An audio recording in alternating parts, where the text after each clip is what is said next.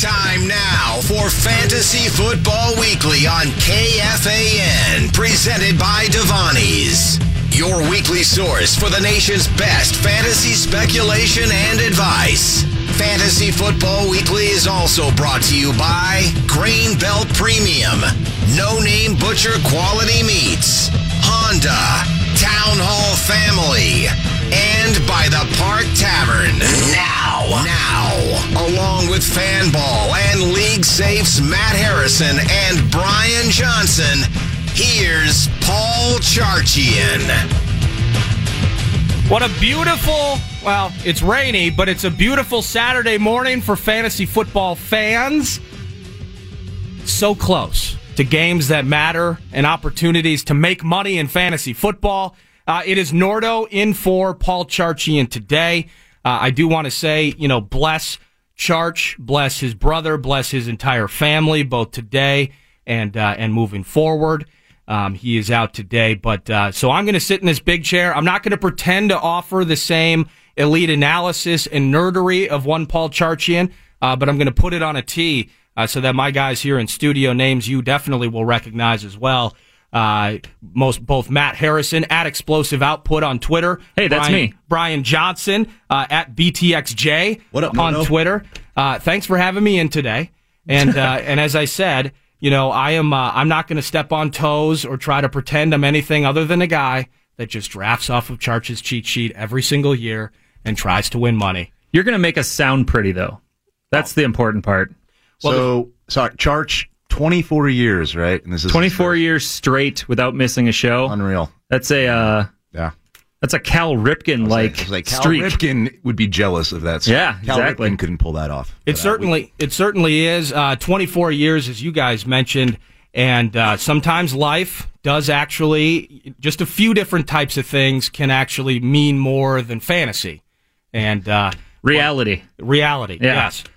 So again, bless those guys. And he'll be back again next week. But on the road, you guys are headed to Shell's Brewery in New Ulm, right? What's happening? It's the 11th, next Saturday. Yes. You guys are at Shell's Brewery. What's up with the big event down there? Yeah, we'll be broadcasting from 10 to noon down at the Shell's Brewery. Everybody, if you want to take a road trip down there, it's going to be an awesome time. And if you're down in the southern part of Minnesota, head over to New Ulm. Broadcasting live from the brewery. Last year it was perfect. The day was just beautiful. We're down in the gardens. There's literally peacocks on the roof cawing. And we're big into peacocks here. I'm waiting for Tony to hit the peacock button. Nordo took my bumper bar away. Oh, so no. You can make it yourself. It's preseason. Matt in mid-season form. Wow. So they'll have, of course, Grain Belt beer down there. They'll have pizza, all sorts of good stuff, and you'll be able to hang out in a beautiful outdoor setting and listen to Fantasy Football Weekly. The place is unbelievable. You guys have seen it. Being a Fancano native, I would go to Bachfest. Oh, which yeah. is usually in February. Yep. And you just walk around. They play Burning Ring of Fire basically over and over and over again. You get to drink beer in the woods for 7 hours. I love Shell's Brewery. I love Grain Belt. And so thanks again to Grain Belt, not only for bringing us this show, but you guys will be down there next Saturday. But here's this. Check this out. Next Saturday. Not next Saturday. 2 Saturdays from now. August 18th. Canterbury Park. Fantasy Football Training Camp is back. Hell yeah. So I do want to give thanks to our friends at Crown Royal. I'm seeing a trend here, by the way, and I appreciate and I like this trend for fantasy football fans. Thanks to our friends at Crown Royal. You can join Matt. You can join Brian. You'll join Charch. Saturday, August 18th at Canterbury Park. It's at the Canterbury Expo Center. Starts at 4 p.m. So you'll get to watch Vikes Jaguars or listen to it on the radio here on the Fan. Starting at noon is where the boom will take place at US Bank Stadium. And then around 4 p.m., the fantasy football training camp gets started. And you get to stop by the Fan's own booth and you spin our prize wheel. You win great stuff from Crown Royal, Devani's, and Big O Tires. So Big O Tires is there as well. Get geared up for your fantasy football draft at Fantasy Football Training Camp with the best in the business, Paul Charchian and his crew, live and in person.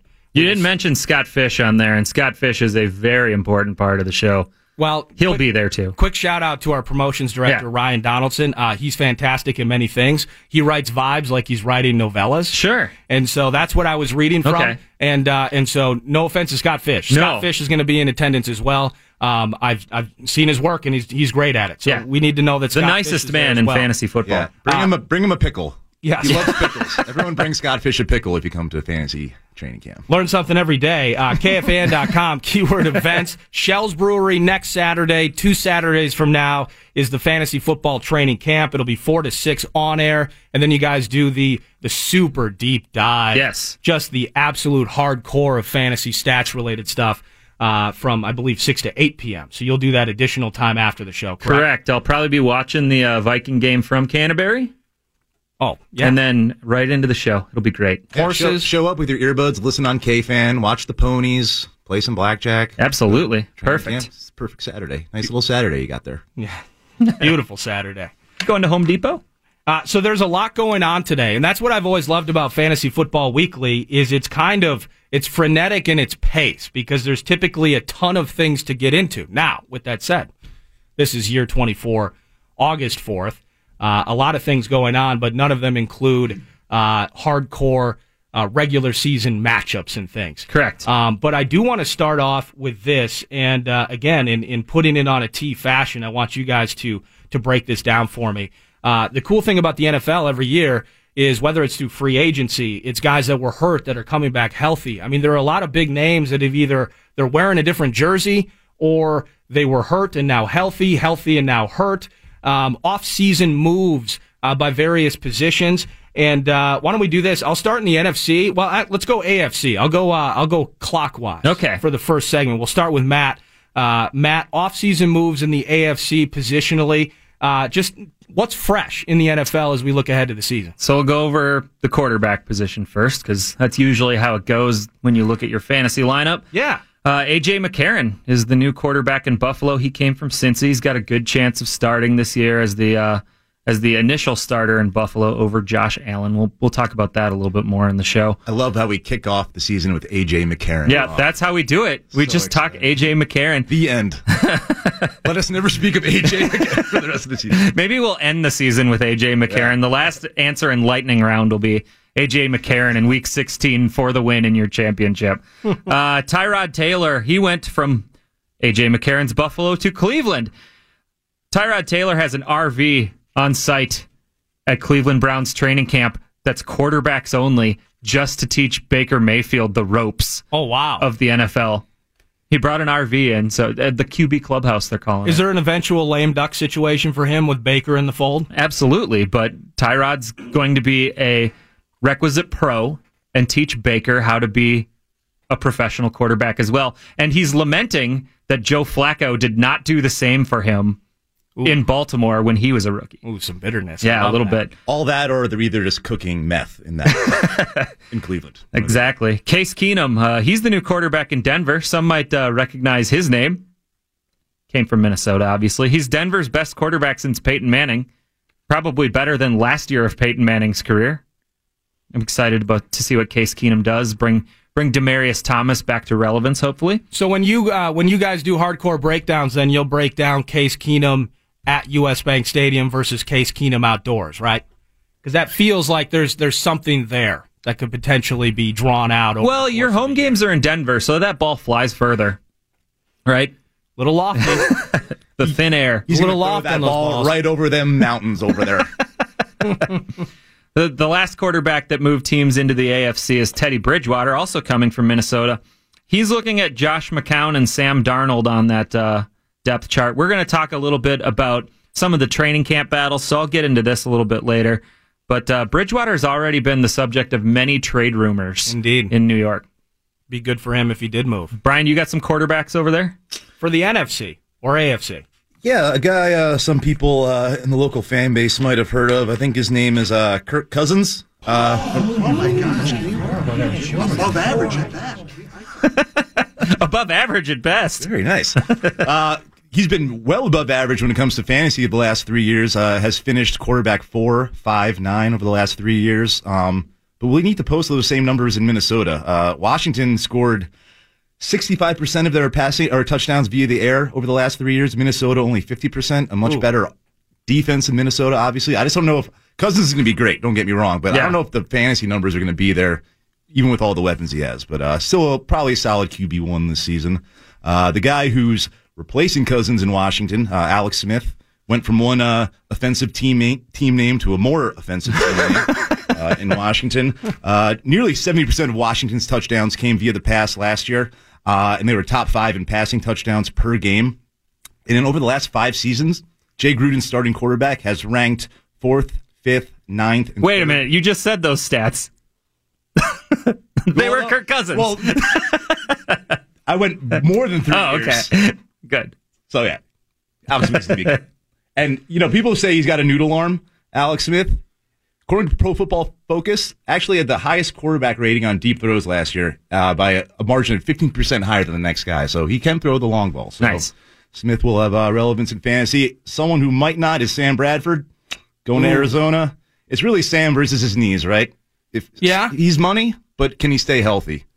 Arizona's got some enticing options with the healthy David Johnson, Larry Fitzgerald, but Bradford really only viable in 2 quarterback leagues. You don't want him in a 1 quarterback league. Yeah. I like him in that situation, actually. Sure. Yeah, he's a deep sleeper, but I mean, I'm not, I'm not the first guy I'm picking. no. Again, that was my first low IQ. You're chiming in. It's okay. Yeah, that was my first low energy response of the show. Do you want to tee me up to the running backs now? Running backs? Yeah, what do there you we got? Carlos Hyde's a new running back in Cleveland. He came from San Fran, probably the lead back to start the season on 1st and 2nd down. Duke Johnson's still there, and then they drafted Nick Chubb in the 2nd round, I believe. So That feels like a training camp battle, it potentially. does. We're going to talk about that later too. Frank Gore is my second guy. Yeah, Frank Gore. He's still in the league. Dolphins now? Dolphins now. Yeah. It's a homecoming game for Frank Gore. Brian loves homecoming games. Homecoming season. Homecoming season for Frank Gore. They brought him in to mentor Kenyon Drake. He's going to be a 10 to 12 touch guy. We're going to talk about him later, too. Jeremy Hill's in New England. There's not much we need to mention there. He's probably the 5th running back on the depth chart there. Isaiah Crowell went from Cleveland to the New York Jets. But he is atop the depth chart in New York. He only really needs to beat out Bilal Powell and Elijah McGuire. He should get a lot of touches this year. I kind of like him as a sneaky mid to late round flyer. Doug Martin went from Tampa Bay to Oakland. It seems like John Gruden-ish, Tampa Bay to Oakland. Gruden's been gushing about Doug Martin in camp, and it's possible that he takes a giant chunk out of Marshawn Lynch's production this year. Finally, the last running back that's notable that moved is Dion Lewis, who moved from New England to Tennessee.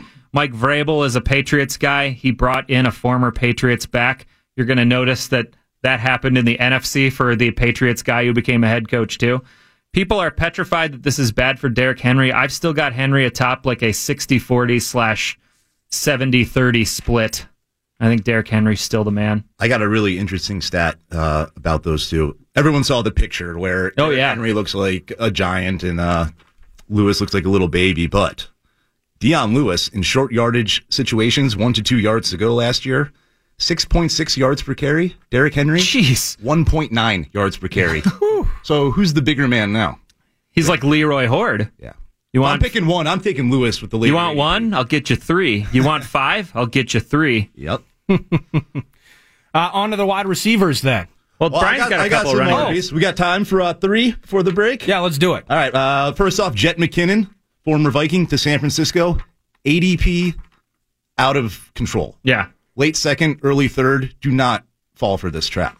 I agree. He's getting drafted like a total bell cow. Dude has seen 20 carries once in his career. Has never seen more than 160 carries in a season.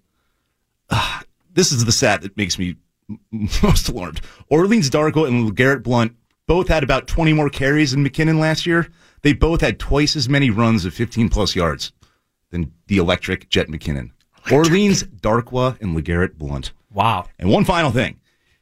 McKinnon tested out in the 99th percentile as an athlete at the Combine, right? Josh Hermsmeyer found out that last year with helmet and pads on, McKinnon was well under the league average of speed. So that stuff just weighs him down. He doesn't like wearing helmets and pads? Yeah. Full-on fade Jerick McKinnon, ADP out of this world. Don't touch him. C.J. Anderson, from Denver to Carolina. I guess you can't draft C.J. Anderson because Norv Turner said Christian McCaffrey's going to touch the ball 40 times a game. There you go. But it's the McCaffrey ratio. Yeah, but last year, Jonathan Stewart was 7th in red zone carries, or carries inside the 5-yard line. CJ will certainly soak those up. Cam is a threat at the goal line, of course, but CJ Anderson should yield RB2 type numbers, even with Christian McCaffrey touching the ball on every possession. But, the McCaff fraction? Yep, there you go. Yeah. We'll work on that. Yep. It is week 1 of the preseason. And lastly, LeGarrette Blount went from Philly to Detroit. So very ineffective deep in the red zone last year. 10 carries inside the 5-yard line for LeGarrette Blount for -7 yards and 1 touchdown. Don't touch him. You want Kerryon Johnson, Theo Riddick.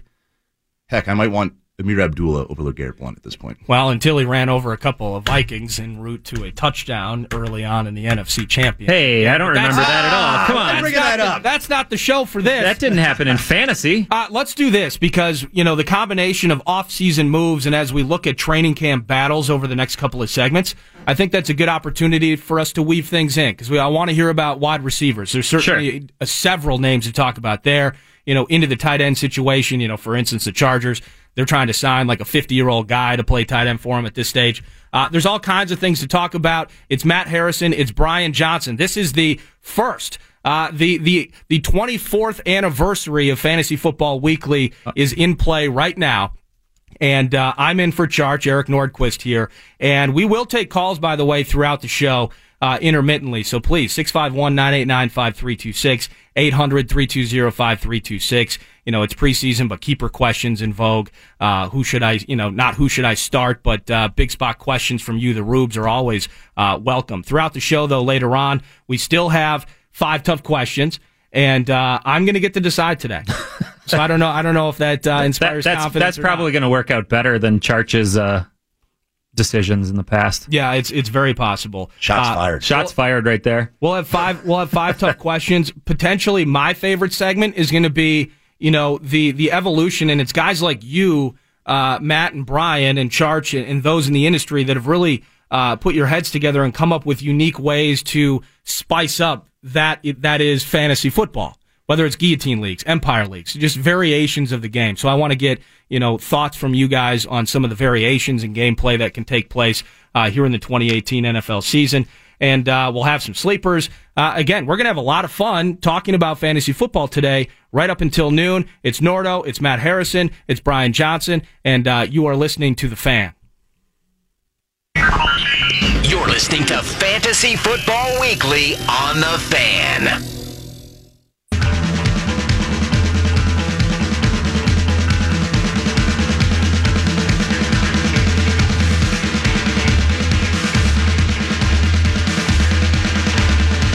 Welcome back. It's music without words. And when you hear music without words, you know that this is a Paul Charchian production. Exactly. It's Fantasy Football Weekly on The Fan. Opening day for Fantasy Football Weekly as we get closer to the 2018 season. Year 24 for FFW. It is Eric Nordquist from 9 to noon. I'm in for Charge today. He'll be back next Saturday when the crew is in New Ulm at Shell's Brewery for the show. Canterbury Park 2 weeks from today for the Fantasy Football Training Camp. Get all that info, KFAN.com, keyword events. We left off next segment, and the next 2 segments are really kind of going to be a potpourri of not only some things that happened in the offseason, but training camp battles as they exist now. And Brian Johnson, Fanball and League Safe in studio with me. Matt Harrison, Fanball and League Safe in studio with me. And we'll start with you again, Matt. In terms of training camp battles as they exist, whether it's AFC and then weave in maybe some offseason stuff as well. Yeah, so I'm going to start at the quarterback position, the training camp battles that somewhat matter. We'll start with Baltimore, and it's not really a training camp battle yet because it's Joe Flacco versus Lamar Jackson, but they drafted Lamar Jackson in the first round. They didn't draft him in the first round to just sit there for years and years. Flacco could hold on to this job all year. It wouldn't surprise me if Flacco was traded next week, though, if an injury happened to a quarterback. And really, I think that they really want to feature Lamar Jackson. So it's something to keep an eye on. Flacco is going to win the job coming out of camp, but it's something just to keep an eye on, especially if you're in a dynasty league. Lamar Jackson's a guy that will be drafted in the first round in dynasty rookie drafts. You think the leash is short? I mean, Baltimore needing to win. I don't think have they made the playoff. I think they missed the playoffs the last 3 years or something like that. So it's also Ozzie Newsome's last season in control there as the GM. So he might pull that trigger. Yeah, if you're in right there, a super flex 2-quarterback league, Lamar Jackson, it is feasible that you take him with the second overall pick in a rookie draft if you're quarterback hungry. Whoa. Absolutely. Yeah. That's in a rookie draft. Settle down. No, I got excited. All right, Buffalo, A.J. McCarron versus Josh Allen, both kind of uninspiring fantasy options, especially if LaShawn McCoy isn't in that offense. There's just nothing to talk about here. Kelvin Benjamin is the main target of his wide receiver. Charles Clay is there. Josh Allen's going to get a chance to start. I think A.J. McCarron's the guy who starts the season. But it's gross there, and I'm avoiding both Buffalo quarterbacks. Don't they have, isn't Zay Jones the one that was like naked on a balcony fighting a guy while high or something like that? Sounds like a good weekend. I don't know. Also sounds like a Bills pregame. Yeah. Tailgate. Hashtag Bills Mafia. Has to be on a folding table, though. Cleveland, Tyrod Taylor versus Baker Mayfield. I mentioned in the last segment about the RV for the quarterback club. Tyrod probably deserves the first nod. How long will he be able to hold off Baker Mayfield for the number one spot? I seem to think as long as Cleveland's winning games, if they can win a game, let's start there. Once they win games, I think Tyrod's got the opportunity to keep the job as long as he can. If they start losing, I think Baker's going to see the nod really quickly. And finally, Josh McCown, Sam Darnold, and Teddy Bridgewater for the Jets. McCown's like 47 years old. The Jets used the top 5 pick on Darnold. Bridgewater's coming off one of the worst knee injuries in the history of mankind. If Darnold shows any kind of promise in the preseason, I think he has the best shot of all the rookies that were drafted in the first round last year, and there were 5 of them. I think Darnold's got the opportunity to be the one rookie who can step up and win that job going into week 1. So if you're speculating a Jets quarterback, Darnold's the one that I think I want to speculate there. I dig it. The running back position, here's some training camp battles. Buffalo, it's gross. After LaShawn McCoy, and we don't know if LaShawn McCoy is going to miss time yet, you're looking at Chris Ivory versus Marcus Murphy versus Tavares Cadet. Gross. Tantalizing. Chris Ivory's probably the guy who gets the most touches here, which he used to be Beast East. And then he was Beach East. And then he was Beach East. And now, courtesy of Brian Johnson, here it is. The Beast infection? The Beast infection in Buffalo. Gross. You don't want him on your team. You don't want him on your team at all. Cleveland, let's go there again. Carlos Hyde is going against Nick Chubb, and we're going to spend a little time on the Cleveland backfield later in the show, so I won't go deep into it. Those two guys are really competing for the first and second down role, where Duke Johnson's probably the third down guy. Denver's weird. It's Royce Freeman versus Devontae Booker, and they're really calling this a timeshare. They're priding themselves in Denver on calling this a timeshare. They want it to be a 50-50 split. Freeman was a third-round pick this season. Booker was a fourth-round pick 2 years ago. Booker's been uninspiring, to say the least, so far in his career. It's probably Royce Freeman getting the nod, but it's maybe a 55-45 split, and it's kind of a gross backfield. You might not want any part of that one. I mentioned Frank Gore in the last segment. He's in Miami against Kenyon Drake. There's also a rookie called Kalen Ballage there. He's kind of a dark horse here. Arizona State? Yeah, Arizona State, fourth rounder. He's 6'2", 230. He's built more like a two-down back than any of the guys they have on roster right now. Drake is a little bit smaller, 6'1", 210. Obviously, Drake checked a lot of the boxes last year at the tail end of the season. He had 4.9 yards per carry over the final 5 weeks of the year. But Frank Gore, the ageless Frank Gore, has had 200 or more carries in 12 straight years. My God. That's unreal. So Frank Gore's there, and he's going to steal touches. It's another backfield I don't want any part of. All these training camp backfields. This one I want a little bit of a part of, though. It's New England, and it's Sony Michel versus Rex Burkhead. I'm in on Sony Michel. I think that they drafted him in the first round to be the most electric running back New England has had maybe since Lawrence Maroney. You're gonna dog Michelle like that? No, he is enticing. Charge is big on Sony Michel. Yeah. We'll have a lot to say about him in the coming weeks for sure. So it's worth noting in the last 5 weeks of the NFL season, the guy that Sony Michel is replacing is Dion Lewis. Dion Lewis had more touchdowns than everybody in the NFL over the last 5 weeks of the season, except for Todd Gurley and Le'Veon Bell. Wow. He was like a top 3 back over the last month of the year. So Sony Michel, seemingly a better draft pedigree, a better player than Dion Lewis. Is it possible we have a top 5 running back sitting here that you might be able to draft in the 4th, 5th, 6th round of your draft? Yeah, it's such a weird group there. It's a weird group, and you don't want to play with Belichick, but sometimes you got to throw a dart, and I think Sony Michel's one that I would do. Oakland, Marshawn Lynch versus Doug Martin. Lynch is 32. Doug Martin is 29. Both are way past their prime. Gruden has been all in on Doug Martin like he's a rookie quarterback watching game tape before the draft. It's so weird. I have no idea how this pans out, but I think this is a close to 50-50 split as well. So if you're going to take one of these two, for me, right now, I'd take Doug Martin because his ADP is much lower than Marshawn Lynch. Agreed. Last running back I'll mention, Derrick Henry versus Dion Lewis. We talked about them a little bit earlier.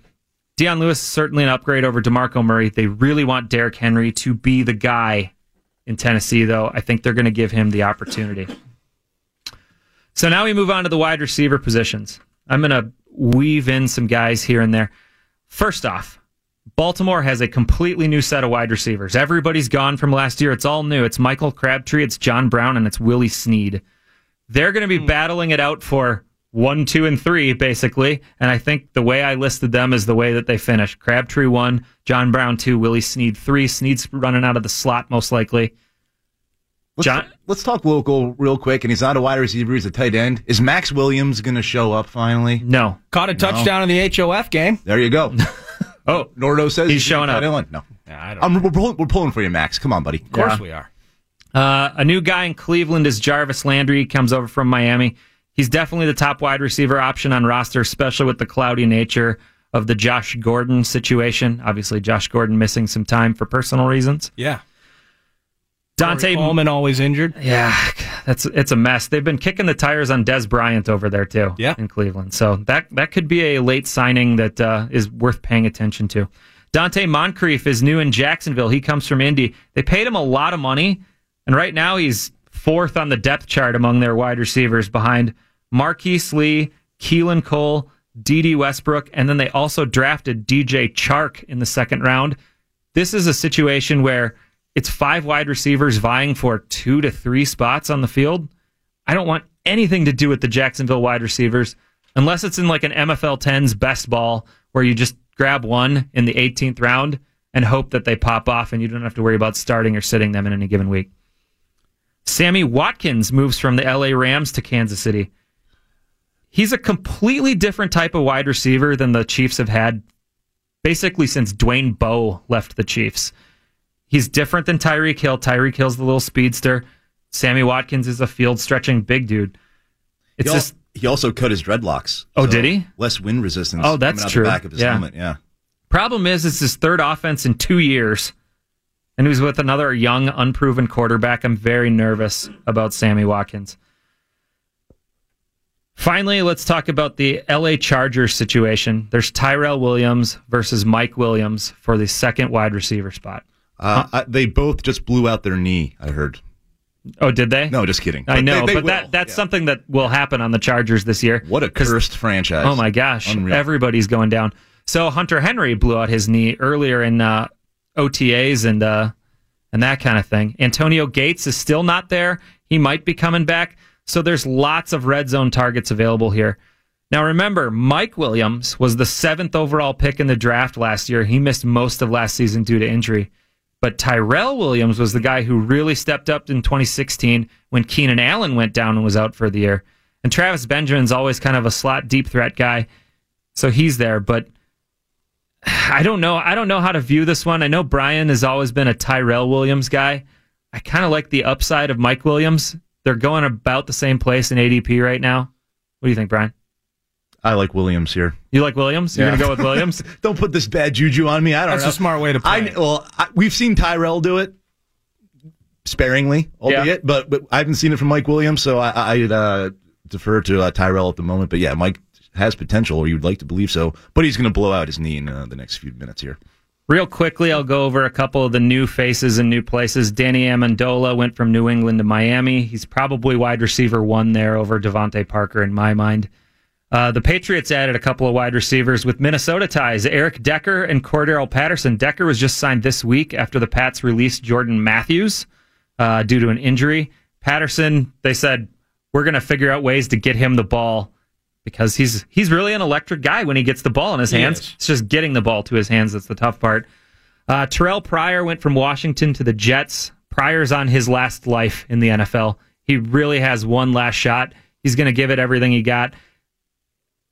He was injured most of the last year, too. Yeah, so and he was on Washington team. That's true. It's just a curse. But yeah, I got to eat a little bit of crow for my prior ranking last season. But your prior ranking of Pryor? My prior ranking of Pryor. But I was the one who even had him ranked 2 years ago when he actually was a thing. So there you go. I'm calling myself breaking even on the You Pryor. are breaking even. But he's a great dart throw, I think, in your last round of draft. Why not? Any more before we go to break, Mr. Harris? One more set. It's Jordy Nelson and Martavis Bryant in Oakland. Jordy came from Green Bay, Martavis from Pittsburgh. Nelson has never had success with any other quarterback outside of Aaron Rodgers. It's true. He was bad with the backups last year. It was so bad. And Martavis Bryant wanted out of Pittsburgh really, really badly. He's still a big play threat. He's young. Both of these guys probably combined to form Michael Crabtree's numbers in Oakland last year, so I'm a little nervous there. I'm not drafting either of them until I see something. Really? I really want to avoid both of those guys at all costs. The Raiders in general, really, for me. Yeah, it's just a mess. It's a zoo. Okay, well, if one of them gets better, if you have Derek Carr that gets better, you have Amari Cooper who drops balls in big spots. The talent is there. The consistency has never been there. Oakland is a weird spot. I think Derek Carr is the one guy that I might take because he's the only one that I know will be able to have full control of his position. He's due for positive touchdown regression, without a doubt. Let's get back on track. We'll get to break, and then when we come back, we'll hear from Brian. We'll hear NFC. We'll hear training camp battles. We'll hear more names to know. Again, Fantasy Football Weekly opening day here on The Fan, 24th season of it. And we're refamiliarizing ourselves, recalibrating ourselves as the fantasy football season is about to lift off. It's Nordo, it's Matt Harrison, it's Brian Johnson, and it's Tony behind the glass. This is Fantasy Football Weekly right here on The Fan. You're listening to Fantasy Football Weekly on The Fan.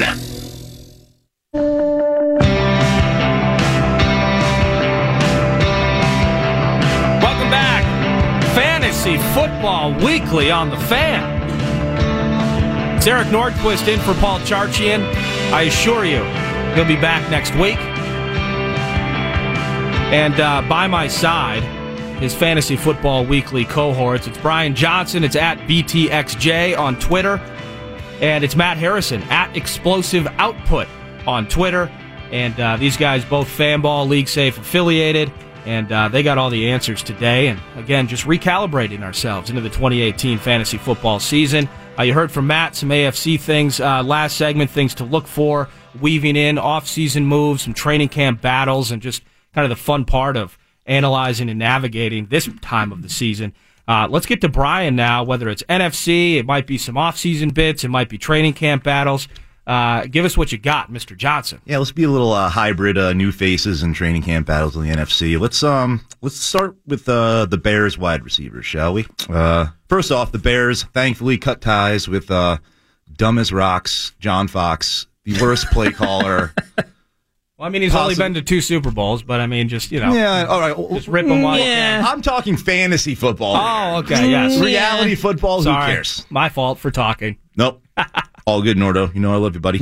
But new coach in Chicago, Matt Nagy, the former offensive coordinator for the Chiefs. The Chiefs ranked 5th in yards and 6th in points last year.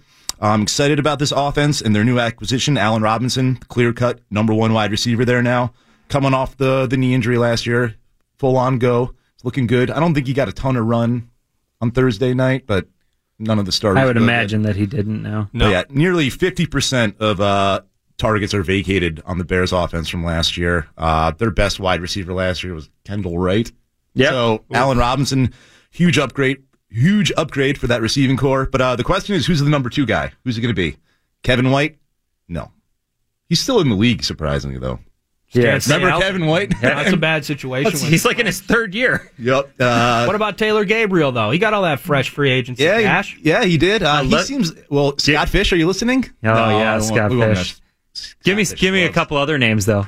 Anthony Miller. Yeah, that's the guy that I'm targeting. Yeah. He's the sexy rookie everyone's targeting. But hey, what about Javon Wims? Who just caught 7 passes for 89 yards? Seems like you're on a whims with that one. Just going. Oh, boy. But yeah, it's exciting offense. But that's it for the Bears wide receivers. Now to the Cowboys wide receivers. He starts laughing. It's Alan Hearns. He's wearing a Giants t-shirt, so he laughs at the Cowboys. Yeah, I love to. Alan Hearns is the new acquisition. Looks to be the number one guy there.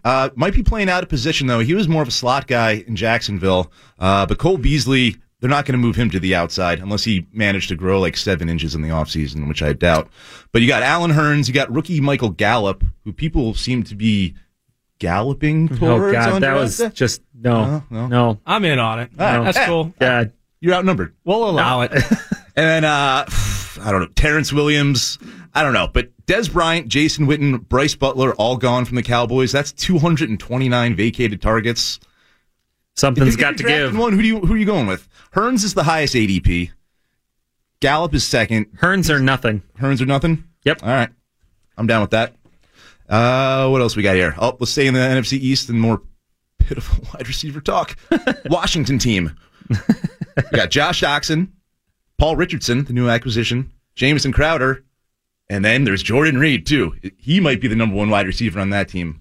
But it doesn't really matter who the number one wide receiver is on Washington because during Jay Gruden's tenure, the top wide receiver in his offense has garnered only 17 to 20% of the target share, which is well below the league average. So there's just a lot of competition for targets here. If I'm picking one, I'm going Paul Richardson because he's the lowest ADP, but none of these guys are standing out to me. Nope, he's going to feed everybody. Yep. And okay. Which means nothing's good for fantasy. No. And while we're talking Jordan Reed, over under, how many games played this year? 6. 6? You taking the over or the under on that? I'm taking the over. I'm going to say he plays 12 games. I'll dollar bet you at the end of the season and take the under. There we go. He never plays 12 games. That's right. He's always hurt, but elite when he's on the field. They got Chris Thompson, I think, that's injured. I mean, that offense is in disarray right now as Alex Smith tries to figure it out. Jordan Reed is a stiff breeze away from his 9th concussion. Nice. Yeah. All right, I got more receivers to talk about. Guy I love, Cameron Meredith, going over to the Saints. Oh, yeah? Yep. Ooh. Fully healthy. Highest paid receiver on the team, by the way, so he will be utilized. He's going to push Ted Ginn for outside duties as a starting wide receiver. Saints, shockingly, don't only run 3 receiver sets less than 50% of the time. So Meredith might struggle to find playing time, but I don't think so. I still think he beats out Ginn for the starting job. And, okay. So Michael Thomas gets everything. Michael Thomas gets everything. So we're fighting for the second spot. Yeah. Okay. Basically. But, the Saints are going to bounce back big time offensively. They were more of a running team last year, but I see Drew Brees coming back. Michael Floyd, probably not draftable at this stage. Former Viking, former Cardinal. No. He's still in the league? He's on the Saints? He just signed with the Saints. Well, that tells breaking news. That tells me everything I need to know about his fantasy prowess. Perfect. Well, while we have you here, Nordo, you've been at camp every day with the Vikings. Who's going to win the slot role, Kendall Wright or Laquan Treadwell? Who do you like? I have no idea. I'm just going to be honest with you. I like what Laquan Treadwell is doing in camp, but none of that means anything until we see preseason games. Kendall Wright has been, much like Laquan, a very underperforming former first-round pick. Yep. And as you mentioned him with the Bears, it didn't inspire excitement and confidence that he was probably one of the most reliable targets for Trubisky and company in Chicago, and now he's coming here fighting for his life for an opportunity on this offense. So I am rooting for Laquan, and I have actually seen very quality play out of Laquan. Well, that's good. So far in training camp. I remember being at a Vikings game and seeing a Laquan Treadwell catch, and I was like, this is like seeing the Easter Bunny. Yeah, he had the one-handed catch against the Packers last season. And then it's crickets from there on out. Yeah. I mean, it's 2 full seasons without a touchdown. So this is make it or break it for him. That's a lot of Laquan Treadwell talk. Too much. Almost a little too much. Let's talk about running backs. Probably the most intriguing battle right now is in Seattle between Chris Carson and Rashad Penny. Yeah. People have been drafting Penny like he's the true bell cow. Yeah, they're drafting him like third, fourth round in a lot of situations. Jumping to serious conclusions there. Look, Seattle doesn't have a very good run game. They don't have a good offensive line. They don't have much going on. Chris Carson is supposedly the lead back, according to Pete Carroll, even though they drafted Rashad Penny in the first round. I'm just not touching this backfield whatsoever. I've said it a few times already. I see Russell Wilson leading this team in rushing yards and rushing touchdowns. For what you have to pay for Chris Carson, which is like a 9th or 10th round to ADP on MFL 10s right now, I don't mind grabbing Chris Carson late and stashing him and hoping good things happen there. I mean, but I'm not paying the Rashad Penny price. Basically, you just draft Russ and maybe Baldwin on that team, right? I mean, at this stage. That's pretty much it. Yeah. 80% of Seattle's touchdowns came via the pass last year. And, that defense is a distant memory. So I see more. Yeah. They're not going to be controlling the clock. It's going to be a shootout. Yeah, they're going to be throwing a ton in Seattle. So, I'm not liking that backfield a whole lot. Another muddled backfield in Detroit. LeGarrette Blount was just recently added. Did I talk about how much I hate LeGarrette Blount already? I think I have. Yeah, that's good. Yep. Very ineffective and bad. So you got Kerryon Johnson, rookie. Everyone's excited about. Theo Riddick will own the third down work for sure. But he's still around. Amir Abdullah, supposedly still a thing. Getting praise for his work in camp. I'm not. Here comes Javid Best and Mikel LeSure. Yeah, right? Oh, man. But I want nothing to do with that. Yeah, nothing to do with that either. This is another team. I love the passing game. So I'm really out on these running backs. If I got to take one, it's Riddick in PPR. He's one of the best pass-catching backs in the NFL, as we all know. Let's see what else we got here. The NFC, it's not as enticing as the AFC. I'll tell you what. That's good.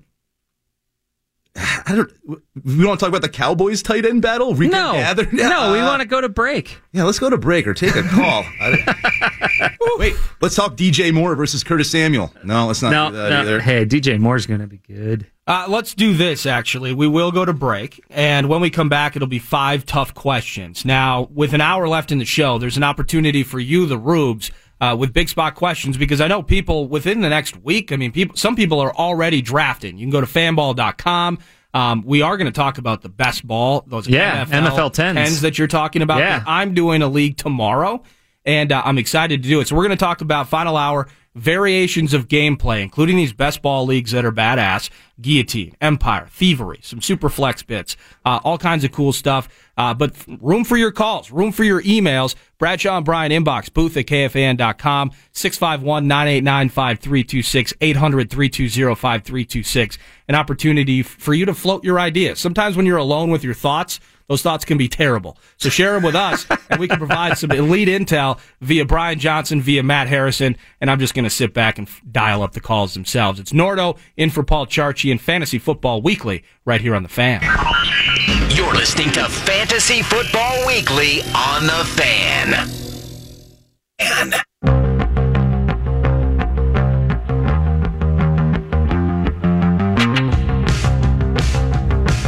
Welcome back. One more hour of Fantasy Football Weekly in play. Happy Saturday. Eric Nordquist, or Nordo, you can call me that. That's all good. I'm in for Paul Charchian today. Blessings to Charch, his brother and family today. He'll be back, though, next week when the Fantasy Football Weekly crew, they head down to New Ulm, Shell's Brewery. I'm very jealous of this because Grain Belt Beer kicks ass, Shell's Brewery kicks ass, and they're doing the show at Shell's Brewery. So that's next Saturday, the 11th, and then 2 weeks from today. You're going to get to listen to Vikings-Jaguars on Saturday, the 18th, right here on The Fan, your home for Vikings football. And then you can listen to Fantasy Football Weekly or attend it at the Fantasy Football Training Camp at Canterbury Park. It's in the Canterbury Expo. That's Saturday, the 18th at 4 p.m. And it's going to be Matt Harrison. It's going to be Brian Johnson. It's going to be Scott Fish. Yes. It's going to be Paul Charchian, and they're going to be at Canterbury from 4 to 6 on the air. Typical Fantasy Football Weekly show. They'll do the hardcore, deep dive, stuff that casual fantasy individuals like myself, we might kind of drift off a little bit. But for the hardcores that are in the business of making fat cash during fantasy season, this is where they get paid with you guys. Again, that's going to be Saturday the 18th, thanks to Crown Royal, Devani's, Big O Tires. Grain Belt, of course, is always in the mix. and Fantasy Football Weekly gets off to a running start. And there's always about 1,000 people at Fantasy Football Training Camp, and there's plenty of seating. That expo seating is huge, but there's always about 1,000 people. So yeah, wherever you guys have done it in the past, previous locations, and now the Canterbury Park Expo is badass. So you're going to want to be there. And I mean, think about it. So you got Vikings, Jags, which will be heated after the 2 joint practices earlier in the week. So that'll be a fun game to watch, even though it's preseason game 2. You're going to have Ponies, full racing card that Saturday at Canterbury, and you're going to get fantasy football. And you get Sunday to recoup. I mean, that's pretty cool. So I might play some Pygow after there, too, at the card club. Of course you will. Heck yeah. It's all fun all the time at Canterbury Park. KFAN.com, keyword events, for all the information on that. I had mentioned it pre-segment, though, as part of this particular part of Fantasy Football Weekly. It is time for 5 tough questions. Devani's hot question number 1. 5 tough questions. Now, here, full disclosure to those listening here. I have the questions. But Charch, it was so important to him that he gave me the answers. Nordo, thanks for filling in today. It's awesome. Love you. I'm going to get you these answers, though, because you're going to have no idea what the right answer is. And don't trust Matt and Brian. Did he say that? He never gave me the answers. Doesn't surprise me. You don't need the answers because he always agrees with everything we say. Yeah, that's correct. Yeah. There's never dissension in the group. No, never. And so I think we're starting 5 for 5 this year, right, Brian? Oh, no doubt about it. So here, this is for Matt and for Brian, my experts in studio today, your experts in fantasy football love. Tough question number 1, is Nick Foles the rare quarterback handcuff? Take it away, Matt. I'm going first. So we may have more clarity on Carson Wentz before your draft begins because he's practicing. He is. And if it looks certain that Wentz will miss the first few games of the year, Nick Foles is an excellent handcuff. Although I'd say once Wentz returns, I'd be using the Foles roster spot for someone else. So I think if you're drafting right now, it's a yes. But if we know any clarity on the Wentz situation and Wentz is listed as the starter in week 1, Foles is not a handcuff quarterback. Yeah, I don't have much to add. I agree with you, Matt. And it's a favorable schedule for the Eagles passing game to start the season. Falcons, Bucks, Colts, Titans, not strong secondaries there. So yeah, Foles proved he was more than capable of running that offense. Absolutely. Wentz doesn't start the season for whatever reason. You want to have Foles handcuffed to him on your roster. You both are absolutely correct. Yeah! I've never heard anything more brilliantly and more eloquently stated than what you two both said. I think it's interesting that Foles is a full go in camp right now. He is practicing every day. But there really is, there isn't necessarily a rush. Who is it again that they open up with in the season? Atlanta. Well, see, they get to host Atlanta. Yeah. And then, Bucks next week. That's a good matchup. Colts, great matchup. And Titans. Is it possible that it's pesky because it's the Thursday nighter for the opener? They get a little less time. Maybe Carson Wentz needs those 3 extra days. Yeah, but maybe there's just not a hurry. Yeah. In terms of just getting him and him practicing every day doesn't mean that the sharpness and everything is back in play. Can you imagine, though, sorry, I'll cut you off. If Wentz doesn't start the season and Foles does, and he, carves up his first 2 or 3 opponents. 500 yards and 4 touchdowns. Holy QB controversy on your hands. But the fan, he was on track to have an MVP season before he had the injury in LA. So, and we know what Philly fans are like. All right. We know they can be brutal. They can be negative. But, yeah, I love how you guys answered the first question. Let's move on. Devani's hot question number 2. God, how good would some Devani's be right now? This is the second tough question. Who will lead Browns running backs in fantasy points? We'll start with Brian this time. Yeah, I made sure I asked Charge. He said this isn't in PPR scenarios. So you got Carlos Hyde, the new acquisition. Yep. Chubb, the rookie, and then Duke Johnson. Duke Johnson, clearly the best pass-catching back on that team, possibly in the NFL. Duke Johnson had 1 fewer catch than A.J. Green and Doug Baldwin last year, more catches than Mike Evans, Rob Gronkowski, Brandon Cooks, Todd Gurley even. And the list goes on and on. I just see Chubb and Hyde kind of, equalizing each other. And Duke Johnson's going to soak up a ton of targets, a ton of catches, and especially if Josh Gordon doesn't get his head right, Duke's in line for a bigger role, so I'm going Duke. Yeah, I looked back at Hugh Jackson's career, and I think if this was a scenario where it was Carlos Hyde alone or Nick Chubb alone, I'd be answering one of those guys. But I came to the same conclusion as Brian. Hugh Jackson had a runner and a pass catcher in Cincinnati.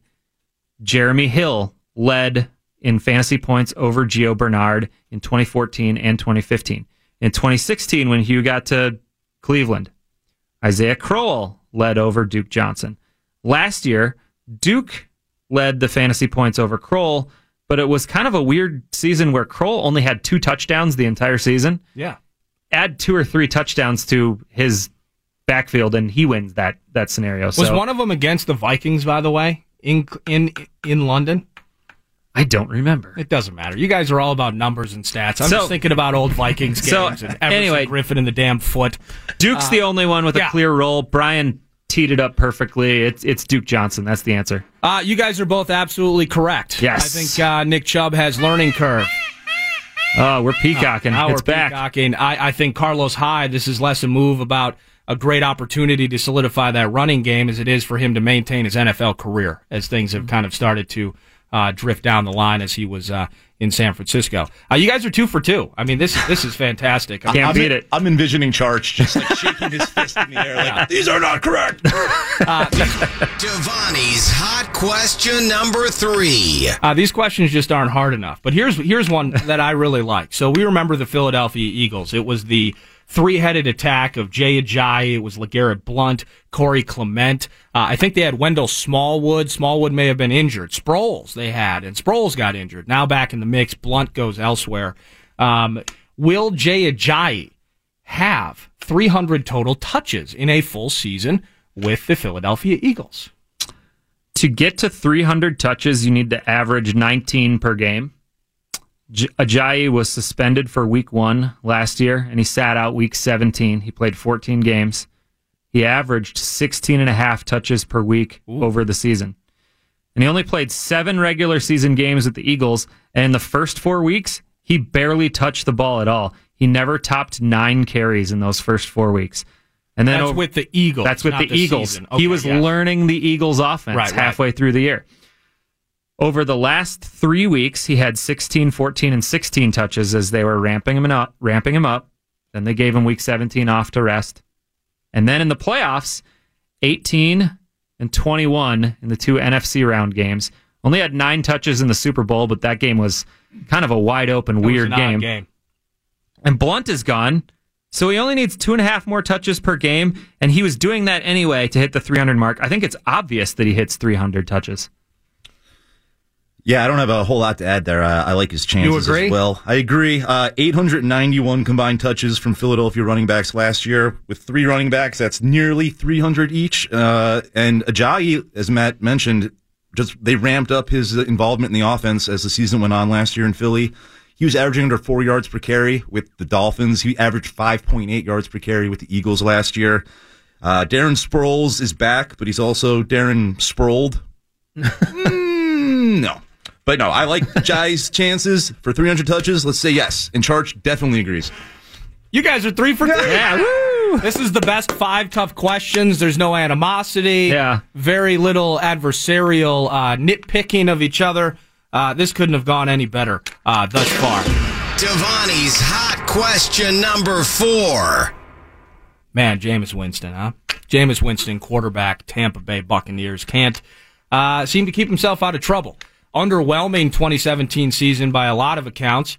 I guess maybe you guys look at it differently from a fantasy perspective as I did. Just the Bucs didn't look good on the field. Nope. And now he's going to be sitting out the first 3 games, which means Ryan Fitzpatrick, a guy that can have success in very short stints. He'll get to start the season. Maybe he gets a win or 2 for the Bucs. But Jameis Winston, quarterback Tampa Bay Buccaneers, is he draftable in 1 quarterback leagues? Quite simply, absolutely not. First 3 games, that's about a third of the fantasy regular season. Correct. And his ADP has plummeted, understandably so, but right around his range, I'd rather be going Case Keenum, Eli Manning. Talk about Eli really quick. Yes, I'm wearing a Giants t-shirt. What? Odell Beckham, top 3 wide receiver, right? Saquon Barkley, top 5 running back. We can say that they're all top 10. How about they're that? all top 10. Throw in Sterling Shepard, except Eli. Eli's down.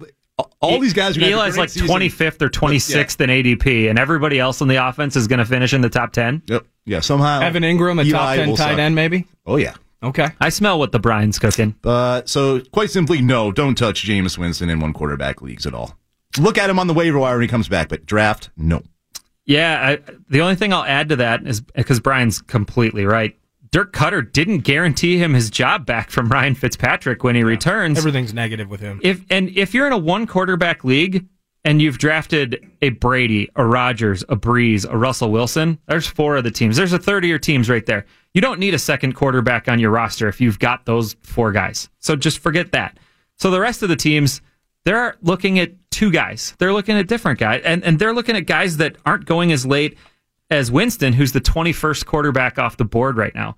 And you can get guys like Mitch Trubisky, Case Keenum, Eli Manning, Andy Dalton, Tyrod Taylor to fill in for a week for a bye week. You don't need a second quarterback in a 1 QB league. This might be the deepest quarterback class or whatever. Of all time. Of all time. Yeah. Nice football, yeah. It's insane. You guys are 4 for 4. We knew it.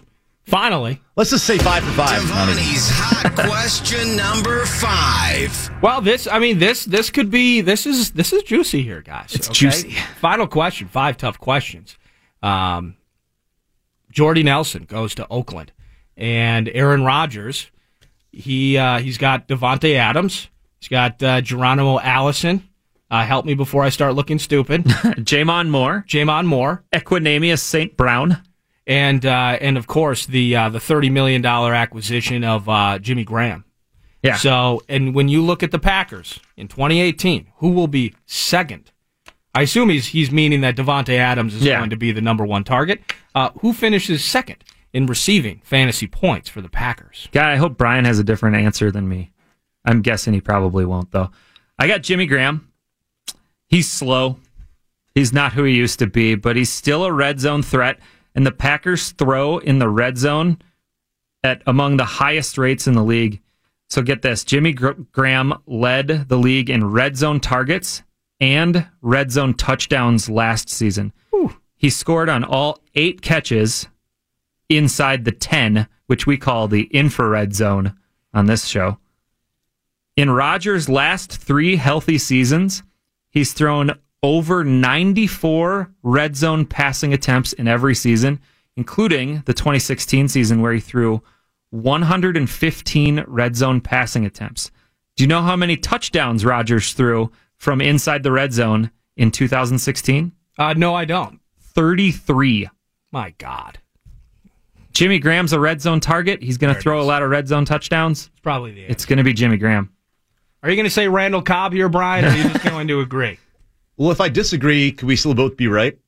But no, it's going to be Jimmy Graham. He could lead the team in receiving points, without a doubt. The Packers do run 3 receiver sets nearly 85% of the time, or they have in recent history.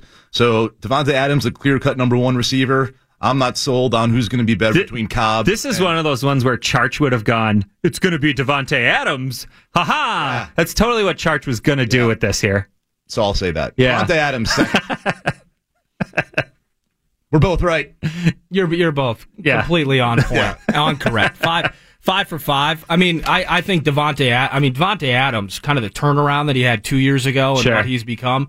I think he's the clear number 1 favorite. But I mean, if they go 2016 on it and suddenly Graham has 12 or 13 red zone touchdowns, I mean I don't think you'll go wrong. He might only catch 45 balls all season, but he might still get 10 touchdowns. Yeah, no doubt about it. That's 5. Is there a close to this, Tony? No close. That's 5 tough questions. Thank you to Devani's. Now I'm hungry. Let's take one call before we go to break, though. I do want to take one call. This is our first call of the 24th season of Fantasy Football Weekly. It goes to Reed Scott in Minnetonka. Scott, what's up? Good morning, guys.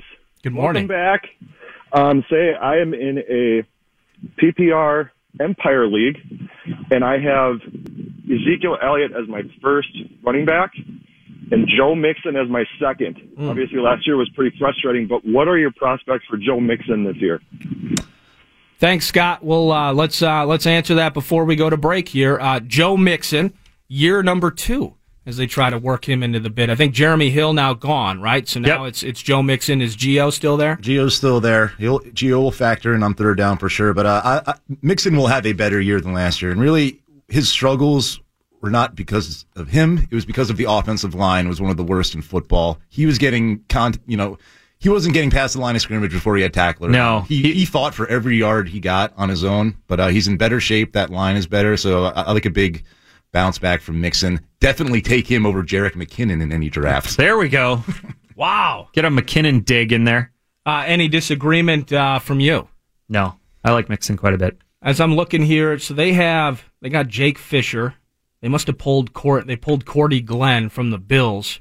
So the offensive line, and they drafted Billy Price from Ohio State. So the offensive line should be a little bit better after they just hedged talent 2 years ago for the Cincinnati Bengals. Anyway, when we come back, Scott and Tonka mentioned the Empire League. There are several unique ways. Yes. Now, there are those that, like me, that we don't like change, okay? So we have trouble dealing and dipping our toes into unknown waters. But there are very cool ways outside of the norm to play fantasy football. And for those of you that are obsessed with new ways to make money and dive into the NFL season, there are variations of fantasy football gameplay that I want to hear about from Matt Harrison and from Brian Johnson. It's Nordo in for Charch. It's Fantasy Football Weekly. More coming your way next. You're listening to The Fan. You're listening to Fantasy Football Weekly on The Fan.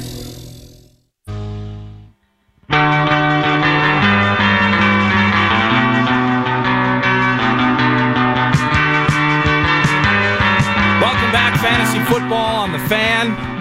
Your soundtrack to Austin, Texas and South by Southwest. It's Paul Charchian music right here on The Fan. And it's Nordo in for Paul Charchian. He'll return next week. Again, the Fantasy Football crew down at Shell's Brewery. And they're going to be doing fantasy football. There'll be Grain Belt beer involved. It'll be delicious. Get to KFAN.com, keyword events, and just get to that events page and find out, because there's some cool events down at Shell's next week. You're at Canterbury 2 weeks from now for the fantasy football training camp. And then we're at the State Fair. Oh, 2 weeks in a row. Wait, we're on scene 4 weeks straight. You know what? Shell's really, it shouldn't be called the Shell's Brewery, because it's like a compound. It's more than just a brewery. Oh, gosh. It's an estate. Compound. It's so lush cool. Acreage, and we said peacocks roaming freely. Like, they make German beer, right? Yeah, it feels like you're in Germany. Yeah, it's bizarre. Like you just entered a different world. No, as a Mankato native, I've been familiarized with Shell's Brewery for a very long time. Whether it's Bach, it's Fire Brick, it's now they have, of course, premium and the Grain Belt stuff as part of their stable as well. They had this beer called Hohenstein. It was more, let's just say, economical for those of us in college that needed to get as much as we could for as little of what we had. If Charch were here, he'd mention that Grain Belt is the official beer of fantasy football, and that Grain Belt Blue is yummy. That's what Charch would say. Very yummy. It is good. No, Grain Belt Blue is awesome. I'm more of a Northeast guy myself, and I'm just OG Premium as well. But, Nordo likes Northeast. Yeah, that's weird. Yeah, it's weird. They named it after me. Thank you, Grain Belt. Chad in Bloomington. How you doing, man? Thanks for holding. Oh. Hey, I'm here. I'm here. Yeah, what up, brother? What Sorry about that. I was sleeping there. No, that's fine. Hey, how you doing? I'm so pumped up. Welcome back for this another season of 2018 Fantasy. Hell yeah. God, why am I so childish when this comes? I can't wait. Because it's fun. All right, well, can I have 2 quick questions? Sure.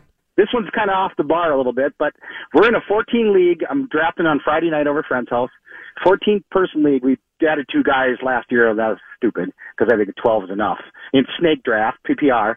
And when we pick the computer, okay, let's say I get number 1 pick on the computer or whatever, 4 or 5 or 9. Yep. Now, if I get the pick, I could trade it or I could switch it if there's an open spot.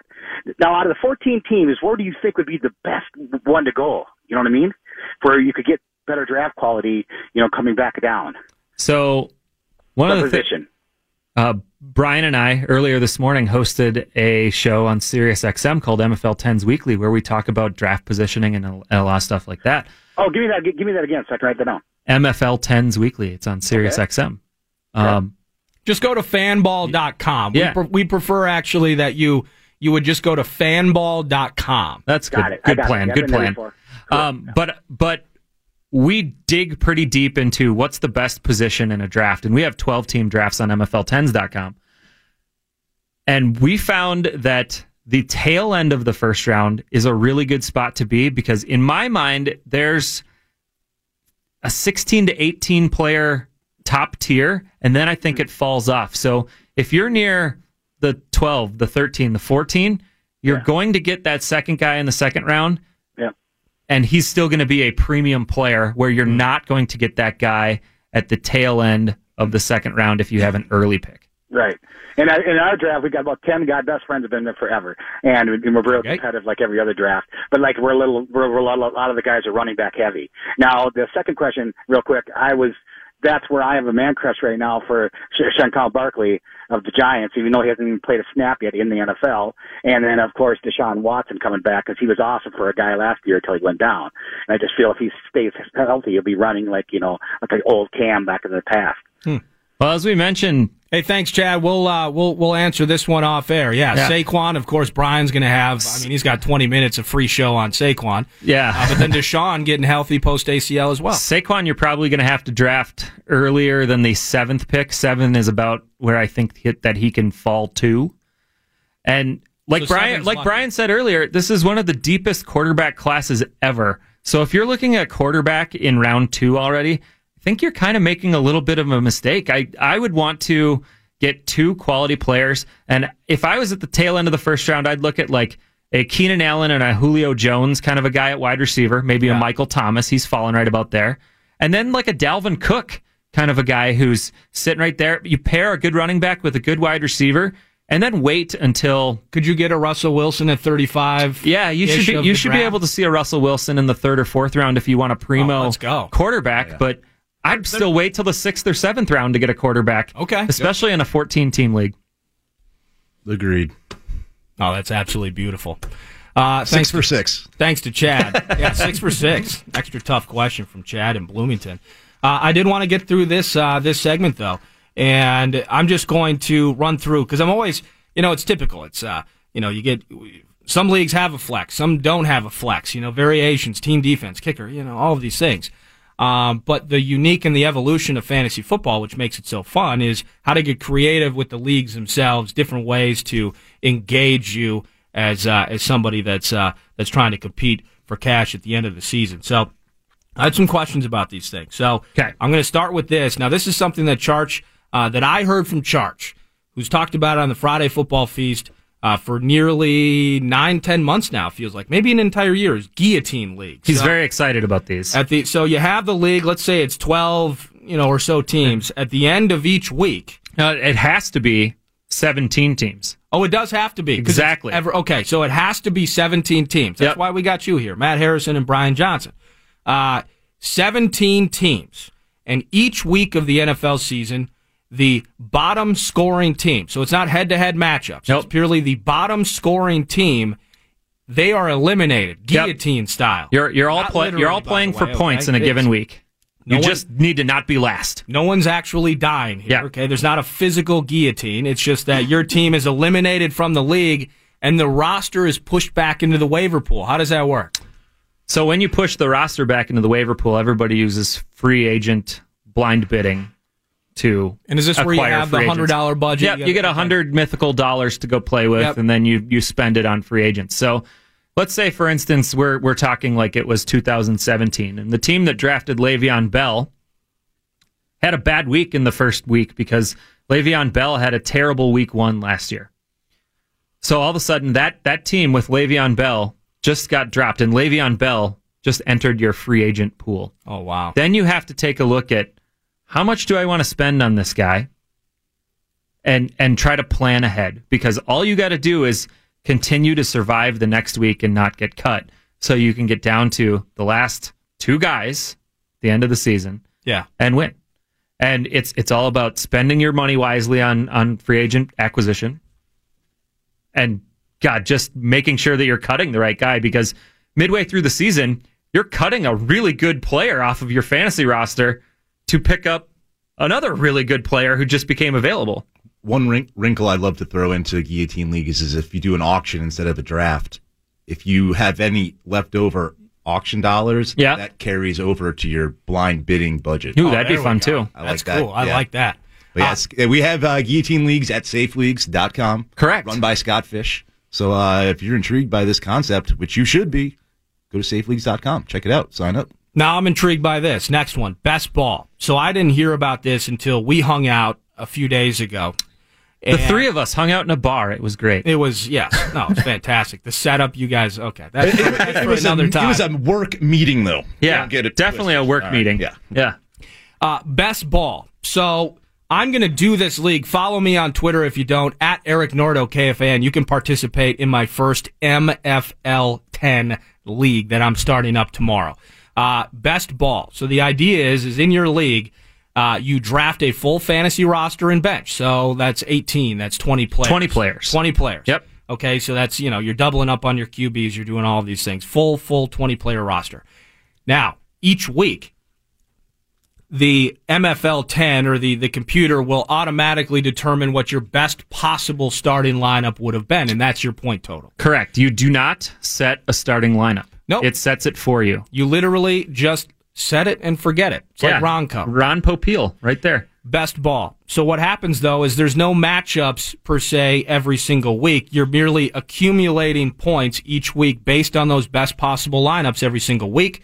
And at the end of the season, whoever has accumulated the highest point total is the champion of that league. Did I get that halfway correct? You did. And that's like the standard format. We also have top three. So you just finish in the top three and you win. And we have different payout structures on MFL10s.com. The first and second losers. Rewarding the pitiful second and third placers. Sure. But we got a brand new draft room. It's pretty awesome. We have live drafts now for MFL10s. It's always been slow drafts for 8-hour clocks, but now we have 1 minute live drafts, and the class still have the slow drafts as well. Still have those, and you can run multiple at a time. They're great fun. So the cool part about MFL10s is you can go and use these. They're $10 entries. Yeah. You could win $100 off of them. But you can also use them to prepare for your other drafts, because you're actually drafting against real people who really care, unlike mock draft boards. You don't have to do any in-season management once your draft is done. There's no trades. There's no pickups. There's no drops. Right. The waiver wire doesn't exist. You don't even have to start a lineup. You could set it and forget it for the entire season. You can follow along at MFL10s.com. And that's the website. M as in Matt. As in Matt? Yeah. MFL10. Is there an S? There is an S. .com. Yep. And if you go to fanball.com, there's a little link at the top of the screen that'll bring you to MFL10s.com. Oh, that's right. Yeah. If you're at leaguesafe.com, same thing. You'll see a link there. You guys are generating like a family of websites on fanball.com. It's called the Sports Hub Games Network. And it's a conglomerate is what's happening. And you mentioned this and you showed this to me the other day, and the value in it is doing this league. So set it and forget it, and it's $10. I get that. But you're actually getting a very realistic idea of ADPs, how people are drafting. Correct. Different strategies, what they feel. Which for $10, you're basically you're almost pre-seasoning for your season long, where you are setting your lineup and transactions and in and out and all of that as well. And by the way, you can win money. Oh yeah, and you can win cash. Well, we didn't say it. There's Fanball introduced the new overall $10,000 prize. Oh yes, basically for the highest scoring MFL 10 overall lineup. Overall, for the whole season, as long as it's a public league. You can create private leagues too for MFL 10s, by the way. Yeah.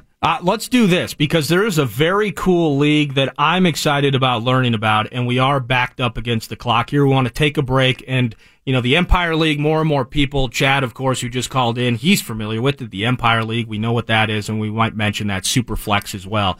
Thievery is something that actually really entices me in terms of a variation. of league gameplay. But final segment is next, whether it's phone call, 651-989-5326, 800-320-5326. I got a couple of emails here at the Bradshaw and Bryant booth at KFAN.com inbox that I can get to as well. Final segment, a bit of potpourri, and we will take your calls and emails. Anything that we missed throughout the first 2 hours, we might have time for that as well. But it's Matt Harrison, it's Brian Johnson, I'm Nordo in for Charch, and final segment is next right here on The Fan. You're listening to Fantasy Football Weekly on The Fan.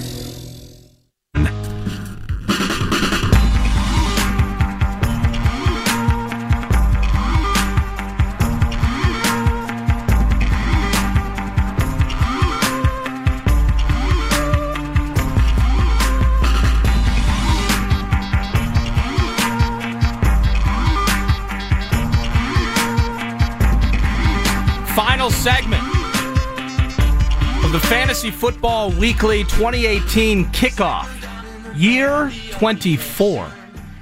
This show is really, it's an institution. It is. On KFAN. Well, it's the longest running fantasy football show in the world. And it's a beautiful thing. Every time I hear one of those songs, I just hear in my head Charch going, "Welcome back to the show." Welcome back. And, that was my best Charch impression. I don't think it hit, but and you hear me. I'm Nordo, typically 9 to noon in for Paul Charchian. He'll be back. This might be the first Fantasy Football Weekly season opener that he's ever missed in those 24 years. I think it's the first episode he's ever missed. I think right? I don't believe he was on full time in the first season. Right. Okay. As host. Yeah. So he's Yeah. We miss you, Charch. See you next week. We do, and you will see him, and you'll hear him next week on these airwaves for Fantasy Football Weekly moving forward. Final segment. We've covered so much today, and that's kind of it's an interesting part of the season because there's a lot of things to dig into in terms of the offseason moves. You guys hit hard on training camp battles. There's some unique decisions that fantasy football players are going to have to make. But last segment, when we talked about variations in gameplay, we hit on guillotine leagues. We hit on best ball, which is sweet. Go to MFL10s.com, MFL10s.com, to dig into these best ball leagues. These are sweet. It's basically like preseason for your regular draft leagues. And I'm going to be doing one tomorrow, so we'll pump that up on Twitter and all that. And you can draft and beat me and take my money and have fun with that. A couple more I want to dig into. Then I got a couple of calls, some emails, and stuff as we kind of the cutting room floor. We take anything we've missed so far. Empire Leagues.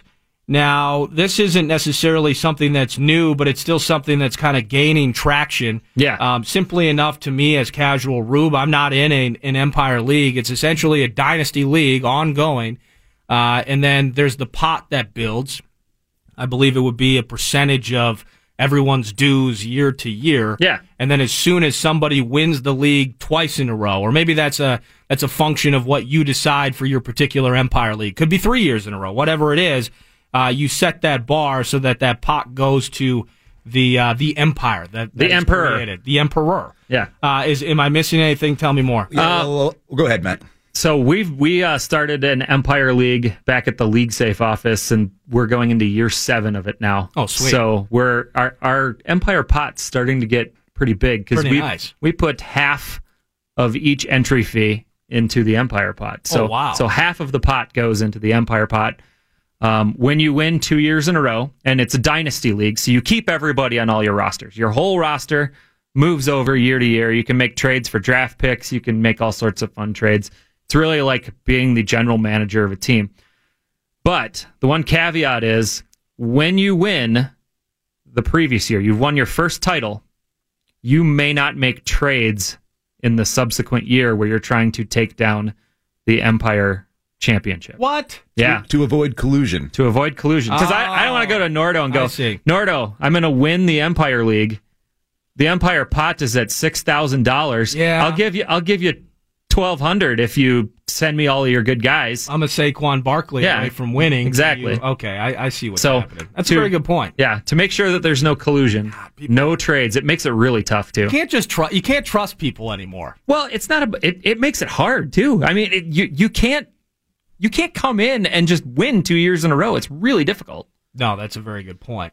And Nordo, you said you're not in an Empire League, but Not if you currently. want to join one, safeleagues.com again. Safeleagues.com. Ran by Empire Scott League. Fish. Ran by Scott Fish. Yeah.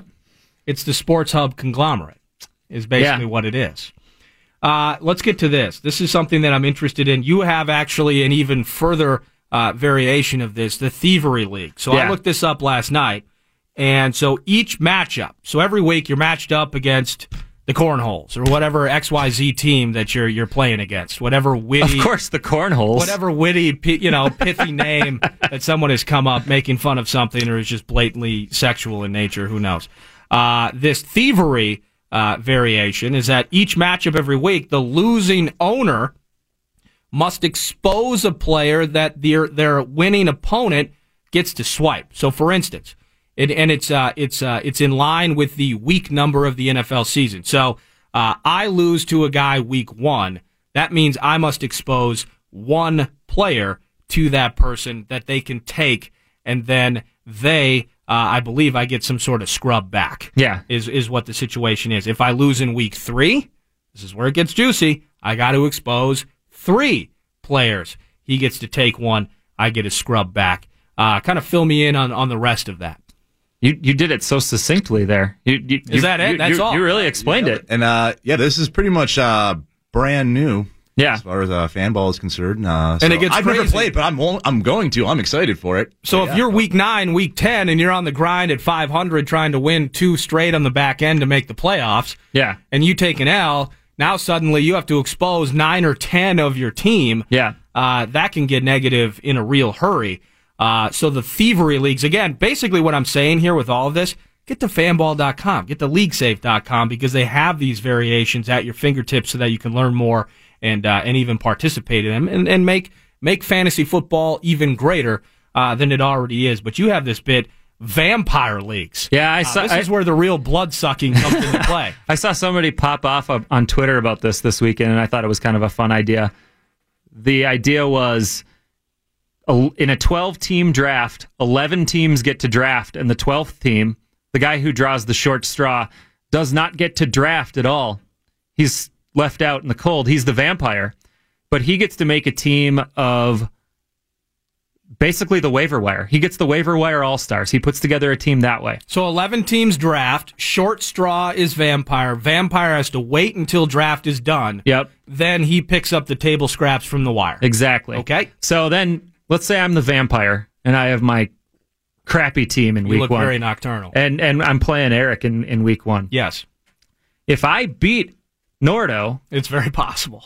I'm off. With my team. It's a bad team. I got a guy. His starters are exposed, and I get to swap one of my starters for his starters. And this is purely your choice, by the way. If I can beat you as the vampire, I get to suck the blood off of your team. So you can choose to start your best possible lineup every week, or you could choose to not expose some of your better players. Like, say you have Todd Gurley, and you're like, I don't know if I like the matchup this week for Gurley, and I just don't want to expose him. So you don't play Todd Gurley, giving me a better chance to win, but giving you the opportunity to keep Todd Gurley on your roster. My God. I mean, suddenly the vampire gets on a little bit of a roll here. Oh, yeah. Could be interesting. People might be punting against the vampire every week. It just depends on how things go. Yeah. So that's the Vampire League. Wow, that's very cool. Again, I don't think the vampire, that's not a thing that you guys not necessarily endorse, but that's not part of your... This is just one that I saw it's just we're recently, bringing up ideas. and I thought it was a fun idea. Somebody came up with it on Twitter. I thought it was just a cool way to play. Let me take a call. So for every expert, every Matt Harrison at Explosive Output on Twitter, at every Brian Johnson at BTXJ. Yep. Yes, that's it. On Twitter. It's 4 letters. It's easy. Just get them in order. On Twitter. For every expert like you guys, there are casual fans like me that, again, just go off of the cheat sheet, cross their fingers to get out alive. There's the Johns in Eden Prairie who have never done fantasy football. They want to know where to start. What up, John? Hey, good morning. Thanks for taking my call. Hey, so you described it well. I listened to you. I think it sounds like fun, but none of my buddies are into it, and I don't know much about it, but I'd like to try it. So But when you say, the description of some of these things get pretty complex, and I know that's not everyone, but nonetheless, I'm interested in doing it, but I don't want to lose my mortgage either. You know what I mean? So I want a little guidance, and how can I get started as a complete idiot? Where do I go? How do I get started? I'm going to let you go, and then we'll answer it on the air. Okay, John? Sounds good. Thank you. All right, take care. So if you're looking for a specific type of league and you just don't have the requisite friends to fill a 12-man league, right? First off, ask around at your office. Say, hey, is anybody in a fantasy league where you need an open spot? That's a good way to start because at least you kind of know somebody in the league. And I always think it's fun to play with people I know. Yeah. That's a good way to start. But I'm like John. I don't have 11 friends to play fantasy football with, so I really got to scrounge. I don't have 11 friends. Have we mentioned SafeLeagues.com? Yeah, SafeLeagues.com is a great place to start because you can do redraft leagues, you can do Empire leagues, you can do the Thievery leagues and the Guillotine leagues. We have all of those available at SafeLeagues.com. Ran by a real commissioner, an impartial third party, Scott Fish, and he does a great job with them. They're clean, they're easy, they're not super expensive. I think the lowest Empire League is like $35. So you're not going to lose your mortgage. Yeah, you won't. Your mortgage is just $35. Yeah, and if it is, I'm jealous. But also at LeagueSafe, we created something called the LeagueSafe Classifieds this year, and you go to LeagueSafe.com/classifieds, or just go to LeagueSafe.com and you'll see the button for it. And it's basically a classified list of, I'm a commissioner. Yeah, I need people in my league. I've got 10 members in this league, and I need 2 more to get it going. And here's the options. There's multiple price levels. There's people doing $10 leagues. I saw some guy with a $2,000 league in there the other day. There's got to be at least a couple classifieds on SafeLeagues.com that says wanted person that has no experience, zero fantasy experience, football, but a certain amount of discretionary income to provide. Please come join this league full of ringers. Yeah. Here's the email address. So the answer, John, is really, you can do. There are very low cost leagues out there, so don't worry about the mortgage payment. That's in check. But whether it's playing with strangers to start and luring your friends into the mix as well, that doesn't sound good. Luring your friends in. Yeah. But the art of persuasion. And just keep listening to this show. Listening to this show is a great way to learn strategy and also following people on Twitter, finding some good fantasy people online. It's a great way to just learn different things and see different stats and get things that you just normally don't find in a magazine or something along those lines. So last thing, again, I'm in for Charchi, and he'll be back and all of those things. But one thing I'm always curious, how you guys handle are situations where fantastic talents are injured and how to really determine their value in the following season. Yeah. A couple of guys, I look at, and it was mentioned earlier from the phone call, didn't really dig too deep into it, but you have Deshaun Watson post ACL, and you love what he did before he got hurt in Houston last year. Mm-hmm. He's out. David Johnson, absolutely incredible. Then he's out most of last year. I think it was a wrist or something, and then he was on the IR. With no playoff aspirations for the Cardinals. And then here in Minnesota, he led the league in rushing through 3.5 games. Dalvin Cook comes up lame with the ACL. Now it sounds like he's full go in training camp and stuff. That's very exciting for Vikings fans. With just a couple minutes left here, you guys how do you handle situations like that, maybe keying in on a guy like Dalvin Cook, who Vikings fans are excited about to help win games, but from a fantasy perspective, when you're putting your money on the line as well? Yeah, these scary knee injuries aren't as scary anymore the next year. Especially when they're early in the season. Yeah, Cook was like Dalvin Cook, Allen Robinson. They got injured early on. Yeah. They're basically good to go. There might be a little rust there, but I'm not too worried about it. David Johnson, that was a wrist injury. Was a wrist injury. So there's really no concern for him with me at all. Nope. His wrist is fine. His legs are fine. So, really, you get a good discount on guys coming back from injury like that because of the recency bias that so many people adhere to, which they shouldn't. But yeah. The tough thing is the quarterback situation, and I know it's Deshaun Watson and it's Carson Wentz. Or Andrew Luck that's throwing very passes similar for the first time in 18 months. Well, Luck's had a little time to recover, we hope. But of the top 5 quarterbacks, 3 of them in ADP right now, with Watson, Wentz, and Aaron Rodgers, missed a significant part of last season due to injury, but they're still all being drafted in the top 5. So what average draft position, ADP tells me, is people don't believe it. People are going to draft them anyway because of their talent and their upside. 30 seconds left as we finalize this show here. Give me one sleeper apiece. I'll start with you, Matt. One sleeper. I know we left a lot on the table today, and I'm sorry. One sleeper before we go. We did. I kind of mentioned this guy earlier in the show, and it's Tyler Eifert. He missed almost the entire season with a back injury last year. Tons of red zone touchdowns. He's a big red zone guy, and the Bengals throw a lot in the red zone. So, yeah, I'm loving Manny Sanders in Denver. Case Keenum's a huge upgrade for Demaryius Thomas and Emmanuel Sanders. We saw him support 2 top 15 wide receivers in Minnesota, and you get Manny Sanders 3 rounds later than Demaryius Thomas, and they both have averaged 8.5 targets per game over the last 3 years. Equal opportunity, but Sanders much cheaper. He'll be a top 24 wide receiver, going wide receiver 33 right now. Too low. There's not enough time to unload the brain power that you guys have. Thank you for letting me fill in for Charch today. And thank you for taking us to Charch next week. Hell yeah. Yeah, man. Matt Harrison, again, at Explosive Output on Twitter. Brian Johnson, at BTXJ on Twitter. These are the familiar voices you'll hear every week. Charch is back with you next week. They're going to be at Shell's Brewery in New Ulm next weekend for fantasy football. All the action there. 2 weeks from now, fantasy football training camp is coming to Canterbury Park. KFAN.com, keyword events for all the info there. I'm Nordo. Thank you so much for hanging out with us. This is Fantasy Football Weekly, and you're listening to The Fan. You're listening to Fantasy Football Weekly on The Fan.